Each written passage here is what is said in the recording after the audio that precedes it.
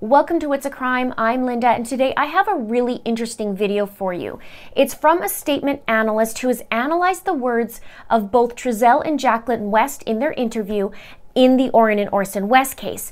And I find it very fascinating what he had to say. But before I get into it, if you'd like to be part of the It's a Crime community, please click that subscribe button below, hit that notification bell to all. I'm going to be coming out with a bunch of new videos. Also, please give this a like and share this out where you can. Now, let's get into it. The statement analyst who dissected this interview, his name is Peter Hyatt, and Peter is a statement analyst and instructor who teaches statement analysis and also analytical interviewing to law enforcement and corporate America. He's a nationally recognized expert in deception and detection. He's done analysis on the JonBenet Ramsey case and also Letitia Stauch and others. Now let's get into his analysis. Note he uses AD for adoptive dad and AM for adoptive mom throughout. I'll actually use their real names. And let's set the scene first. The 13-minute interview took place 2 days after the children were reported missing. The children were reported on December 21st, which is a Monday, and by Wednesday, the 23rd, the parents held the interview. The analysis was written on the 29th. And John asks the question before Jacqueline begins. He says, "What is the mother's priority?" So in the interview, we see Trezell telling Jacqueline, "You go first." And she begins by saying, "We just want to thank everybody in the community for all the support we've seen. We've felt so helpless, and seeing everybody out here really looking and helping out means a lot." And John says, number one, she says thanks to the community. And John also adds this, context, the case is unresolved. The boys are still missing. Number two, Jacqueline expresses their emotion, meaning Trezell and Jacqueline, of feeling helpless and what it means to receive everybody out here looking and helping out. John says she does not express at this time concern for what the toddlers are currently experiencing. This is expected from a biological mother or nurturing caretaker. Its absence is noted that is consistent with neglect. Neglect, it's the easiest form of child abuse as it takes little or no effort. It can become habitual and young children learn to adapt to it. They may be able to get their own food, including some that will heat or even cook for themselves. This age of inappropriate and risky action is often praised by neglectful parents. Then the interviewer says, "So tell us what happened the night the kids went missing." John says, "Great question." Trezell says, "Okay," and Jacqueline says, "Oh my God." John says here, the use of deity by the mother is expected as innocent parents may feel hopeless that they call upon God. And then now the dad speaks and Trezell says, "It was cold. I was going to make a fire. There's a lot of wood in this area right here next to our house.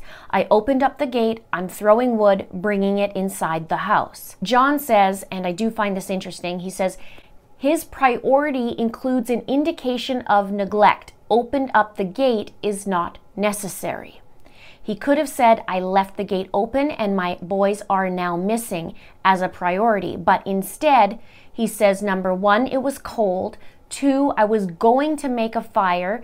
It's to tell us his intention, not his action. Number three, unnecessary details found in his priority. There's lots of wood right here next to our house. The audience does not care where there is wood located, but the subject does. Number four, Trezell switches to present tense language. I opened the gate, which is past tense, strong commitment. Then he says, "I'm throwing wood, bringing it inside the house," now being present tense. John says it is interesting to note that "it was cold" is to state the reason he went into his intention to make a fire and the present tense of collecting of wood. John questions, what is Trezell seeking to justify? He asks, is it justifying leaving the gate open? Is it something more with location, wood, and throwing? Trezell then says, "My wife's inside. She was actually wrapping gifts." John says the use of "my wife" indicates unity with her. And in my previous video, I talked about the pattern of echoing, and Jacqueline would say something and Trezell would echo and repeat it, so I can see that being unity throughout as well.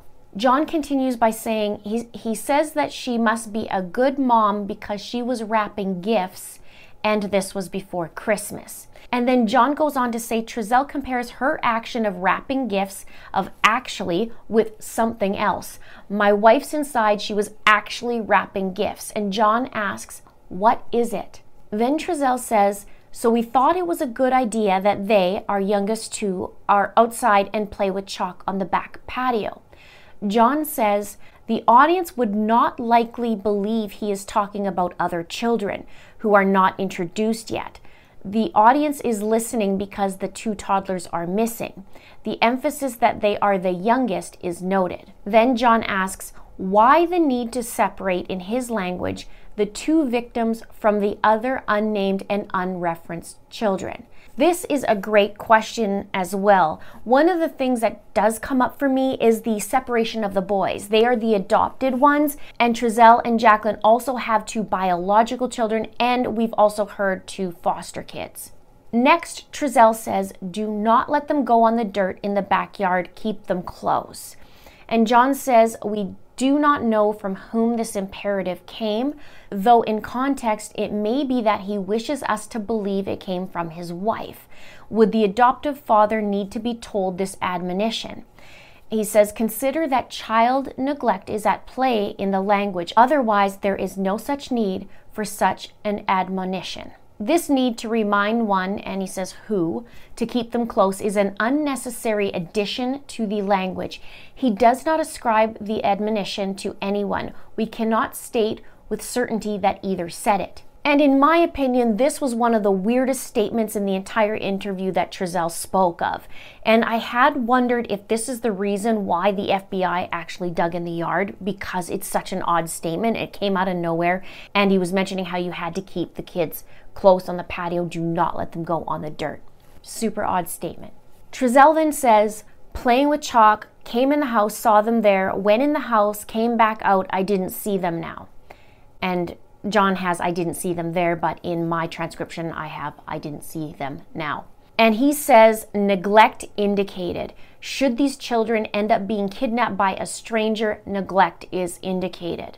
I find this very, very fascinating. He's gleaning these little bits of information from what they're saying.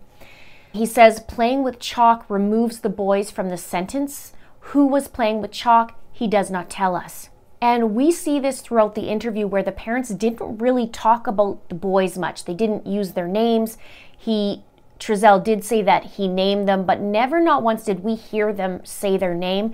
And they didn't describe anything much about them other than being rambunctious, right? And they like to wrestle. It has quite a few people upset and concerned, myself included. Now back to the chalk. John brings up the location. He says, playing with chalk would be outside, but when he says came in the house, saw them there, which appears out of sequence. This has led some analysts to question if something happened to the boys in the house. And side note, we do know that the chief has mentioned foul play and that they are looking in the home and that the dogs have picked up the scent of the children in the home, but nothing outside of the home.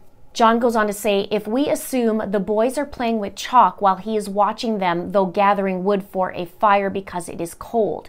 He went inside and saw the boys there, and then he went outside and did not see the boys there. He says the awkward sense of communication is coming from someone who communicates smoothly in other areas. This likely did not come from experiential memory.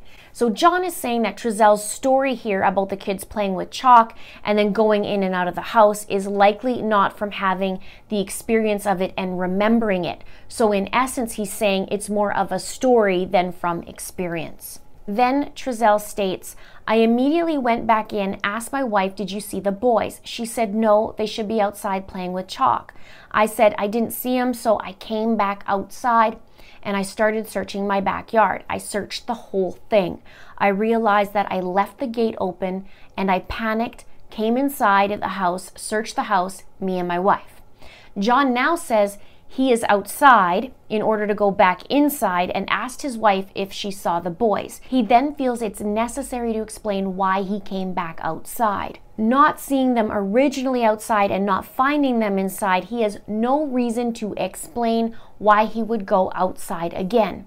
Location is very important to Trezell, even as he may be losing his way in the statement.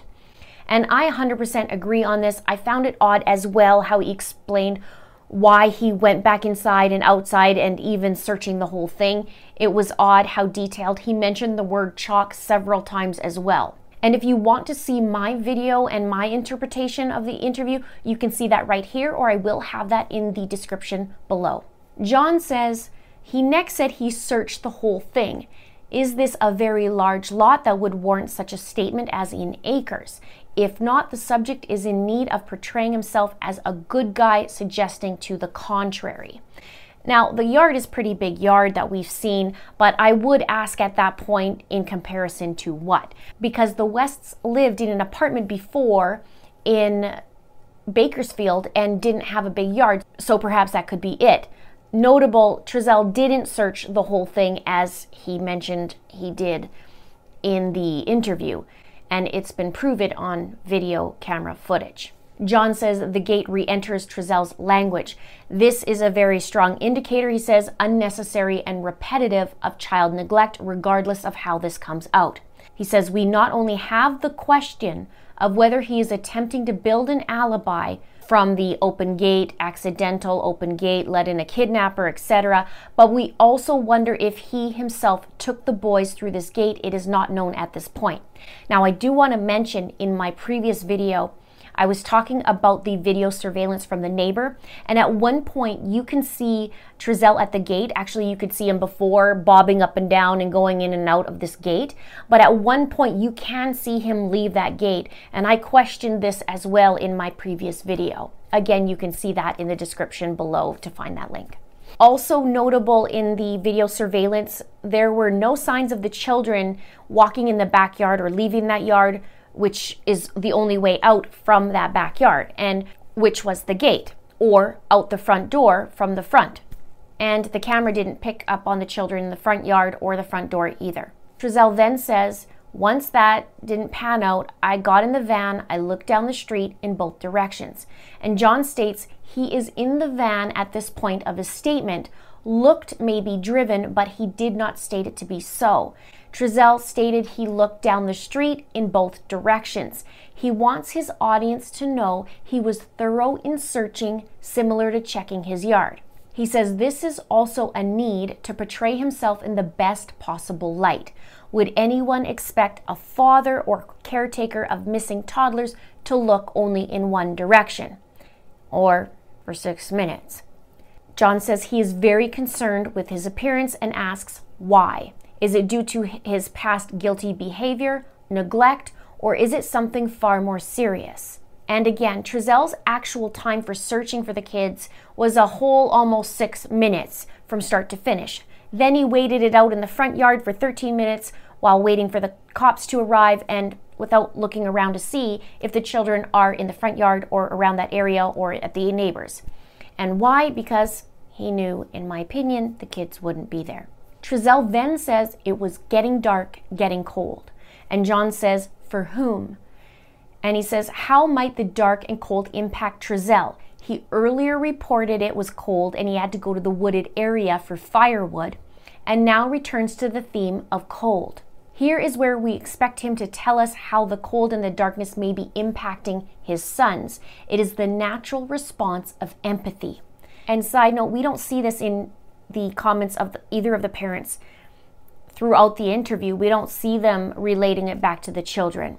Trezell then says, and I got in the van. John says he was in the van earlier and now he got in the van and hit a bunch of corners. He says this may be a common expression, or he drove erratically and hit sidewalk corners, or it is something that slipped into his language due to an earlier activity. It is not known. He says, we do not, however, like to hear the language of physicality in such a setting. So really, he's saying this could be a common expression. They don't like to see these types of words in this sentence, or perhaps maybe they were hit or something happened earlier. Trezell then says, I went down this street, I turned my light on. John questions, was this the headlights from the van, or did he get out and get a flashlight, which would explain the second entrance into the van. Now, this is what I questioned as well. It's odd In my opinion, and in my previous video, I thought, why put that statement there? That I got in my van, I turned the light on. It's like saying I got in my car, turned the ignition on, put it in drive, and then pressed on the gas pedal. In my opinion, this is unnecessary. Unless, like Peter said, there was a flashlight or something of that nature. Trezell then says, I searched, I called their names, talked to a gentleman on the other side over there, and he didn't see him. So then I came home, I told my wife, you need to call the cops. And this isn't in here, but he also says, we need to get going. It's getting dark and I need help. So I called the cops came. John says the 911 emergency call would be of value to the analysis. Side note, totally agree. I'd love to hear the call. John then says the need to portray himself in a positive manner continues. Trezell then talks about the police and he says, first thing they did was tell us to stay in the house so that they can get a hold of us.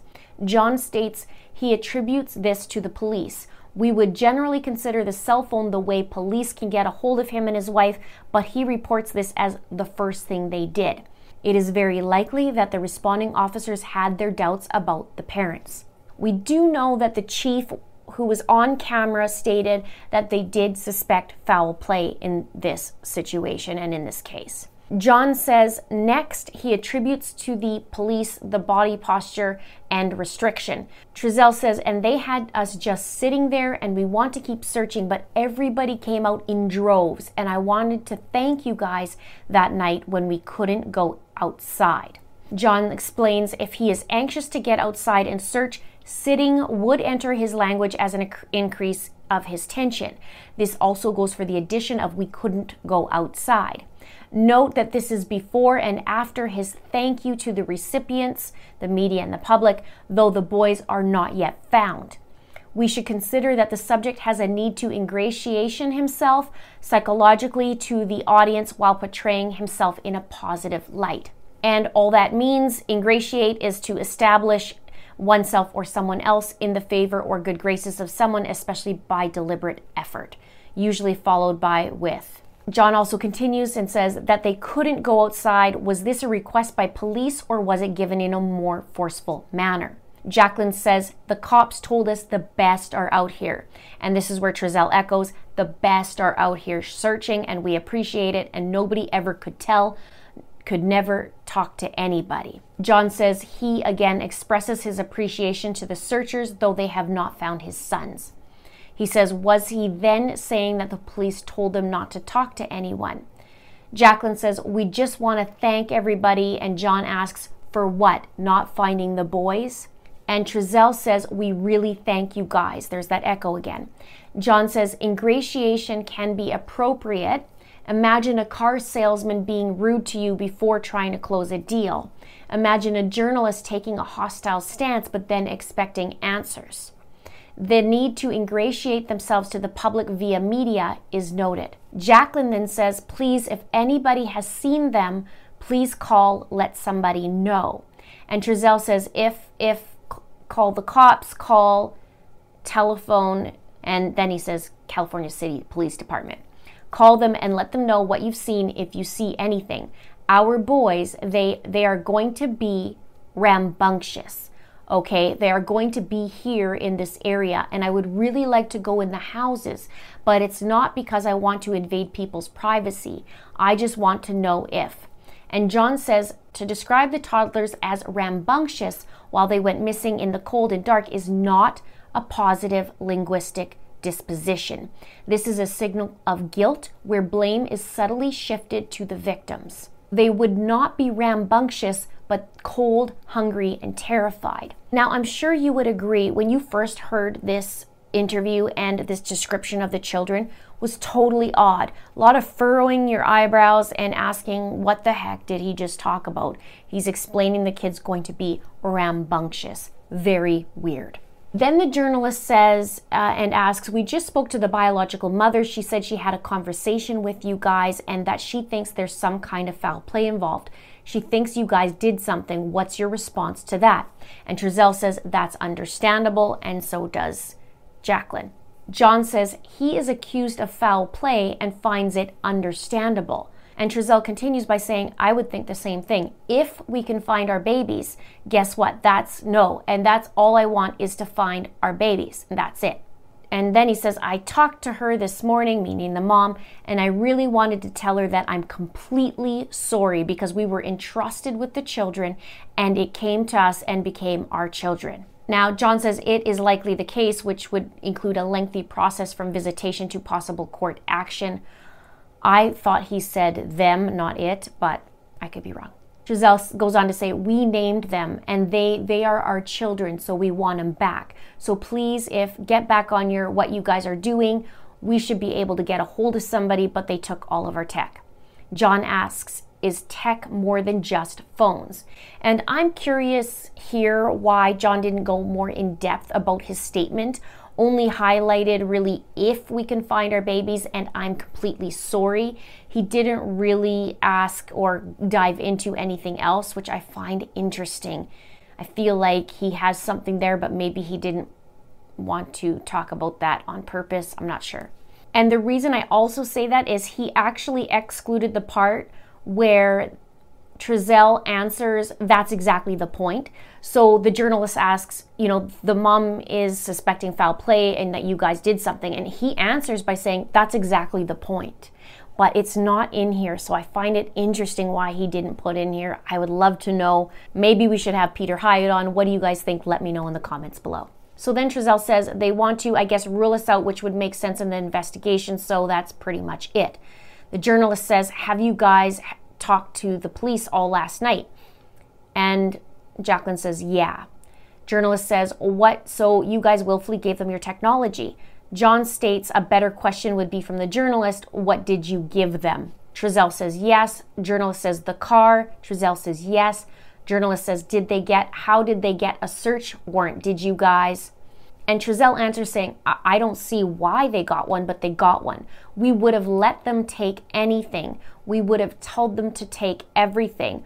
We would have told them take everything. We got them come and search with us. We asked them come do that. John states the need to portray himself and his wife as diligent, helpful, and cooperative often belies the opposite. Journalist asks, what did they take? Trezell says, just tech, and that's it, like our phones. Jacqueline says, we need to be out here. Again, we were cold, upset, told to stay put. They have more questions. Literally talked with us the whole time in there. Now, John states, we now may understand that this was more than just a request, but a directive from police. And in my previous live stream with Chris McDonough, we talked about the Warren and Orson West case, and we talked about this situation, and Chris said that it very well could be that they were directed to stay put and not move. And he also gave a couple of ideas. Now you can also check that out in the playlist or in the description below. Trezell then continues and says they had us sitting down. And John says this is in response to they have more questions. Journalist asks, what time do you guys notice the kids were missing and at what time were they reported missing to police? Trezell says it's about, I think it was about 4:35-ish. That's when everything played out. Journalist says, and then when did you guys call the police to report them missing? Jacqueline says, actually, we searched a little bit around here. It was dark, so we were definitely, we got worried. John says the need to portray the emotions is noted. The need to emphasize definitely the emotions heightens the concern that the couple may be artificially editing into their statements what emotions one would expect to be experienced. We also did not hear what emotions the toddlers would be presently experiencing. Side note, Jacqueline uses this a few times in her interview. She says definitely, and she also had some bizarre statements, but here the focus in this analysis seems to be more on Trezell than Jacqueline. She said odd statements like, I definitely know they're not just walking around, they're not that kind. And so John has a conclusion in this analysis, and he states, child neglect is indicated in the language. Wherever neglect is indicated, substance abuse should be explored. The adoptive father should be considered a suspect and administered a polygraph. The adoptive mother also indicates neglect and should be considered a suspect, though it may be after the fact.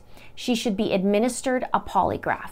The polygraphs must be employed with their own language, not the language of the examiner.